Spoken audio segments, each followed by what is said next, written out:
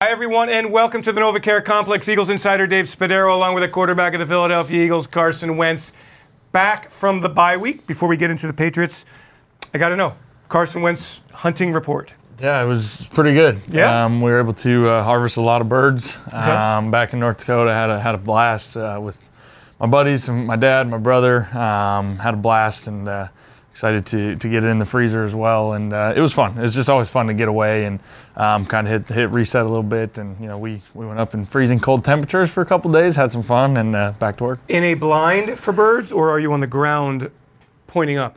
In a blind on the ground. So, Okay. yep, on the ground. What do you think about when you're in a blind? Like, is the idea that you don't think about anything? I mean, you're with the guys, honestly. So you're just kind of hanging out of your blind, chit-chatting, having Okay. fun, joking around, trying Right. to stay warm. And then when the birds come, you get down. and Great you stay benefit, quiet. though, right? Getting away for a week really is Absolutely. mental as Yep. well as physical for you. Absolutely. Well, No welcome doubt. back. New England comes to town. They are known for these complex defensive schemes. I have a theory that teams psych themselves out playing against the New England Mystique, that you've got to be perfect. Is the scheme that much different than what other people play? Like, what's so difficult about it? I think the biggest thing that they do is they're going to have a specific scheme or specific plan every time they face somebody. So it's going to be different. Kind of every time they step on the field, they're going to have a different plan for whatever player they want to shut down or whatever they're trying to stop that day. And so I think the biggest thing is just figuring out what their plan is, And so early in the game, which really kind of is every week, but I think against these guys especially, is figure out, all right, what's the flavor of the day? What do they want to do today? What are they trying to stop? What can we attack? And but they do it well. Whatever it is that they do, they do it well. They play fast. Without a doubt, you can tell they're coached well, and we got work cut out for us. Can you do that, Carson, while you're on the field, while you're looking at things, or do you wait till you get on the sidelines and really have some time to digest it? Some of both. Sometimes it's something you can see pre-snap, and I can get in and out of a play, change the play, do something, change a route, those types of things. And other times it's all right, go to the sideline. What the heck was that? Let's look at the surface and really talk through it with the guys and come up with a plan from there. I have this question here about individual talent. The question was, do they have a lot of individual talent? And it's kind of a dumb question because everybody has a lot of talent. So is defense in the NFL a successful defense based more on the way the guys play together in the scheme, or is it sometimes particular superstar players? I think it's a combination of those things, but without a doubt, when guys play together within a scheme and are coached, very detailed to be on their, on their stuff, you can tell on tape, and that concept of them playing together is what really jumps out on the tape, and guys knowing exactly when they're all going to shift together, they're going to disguise at the same time, they're going to do different things, and that's the stuff that really shows up on tape. Is this something that you, as a very cerebral guy and somebody who really likes to study, do you really get into this kind of challenge? Without a doubt, without a doubt is.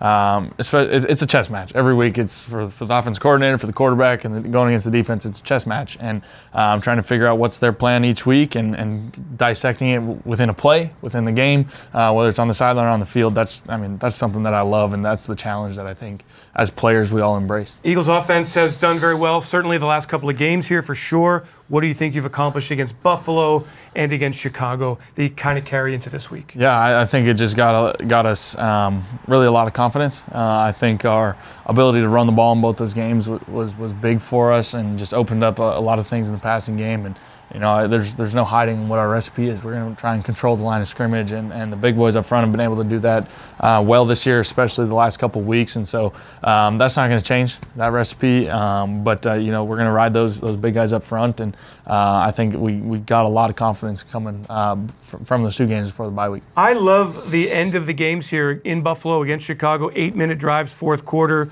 Carson, what does it take to have those kinds of drives? The patience, the discipline, conversions on third downs, really great, very satisfying stuff. Yeah, I mean, it's huge, and at the end of the day, that's how we want to finish a ball game. I think is offensively when you have a chance to put a team out, to put a team down, we want to stay on the field and convert and just grind it out. And I think that's we do it at the end of the games the last couple of weeks, but it's just a combination of just how the game has gone and just the ability to run the ball and just wear teams out and wear them down. And we were able to do that and sustain some of those drives and stay on the field when we needed to most. Carson Wentz is now a published author. I don't know if you've written before this, but on the PhiladelphiaEagles.com this week, as well as the cover story, Game Day Magazine. You wrote a wonderful story, Carson, why you wear your bracelets. You wear them for 3 children that you've met in your life, Lucas, Landon, and Lily, who really touch you. I wonder if you kind of talk about it right now and explain to people what those bracelets mean.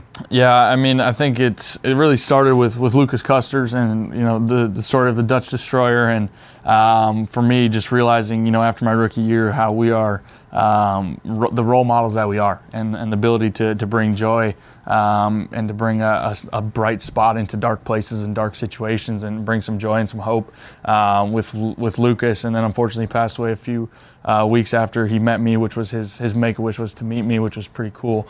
And then so that just kind of opened my eyes to the role model and the platform we have, and that it's so much more than wins and losses for me. And then with Landon, who passed away a couple months ago, we just met him through the foundation, and the foundation, our mission is just to give those kids that are going through it, whether it's cancer or illnesses or whatever they're going through, an opportunity to enjoy the outdoors. And you know, he was part of our outdoor camp, and then our Mountain Movers ministry, which took him on a hunting trip, and just got to know him really well and his family, and see his faith through it all, and it just really inspired me.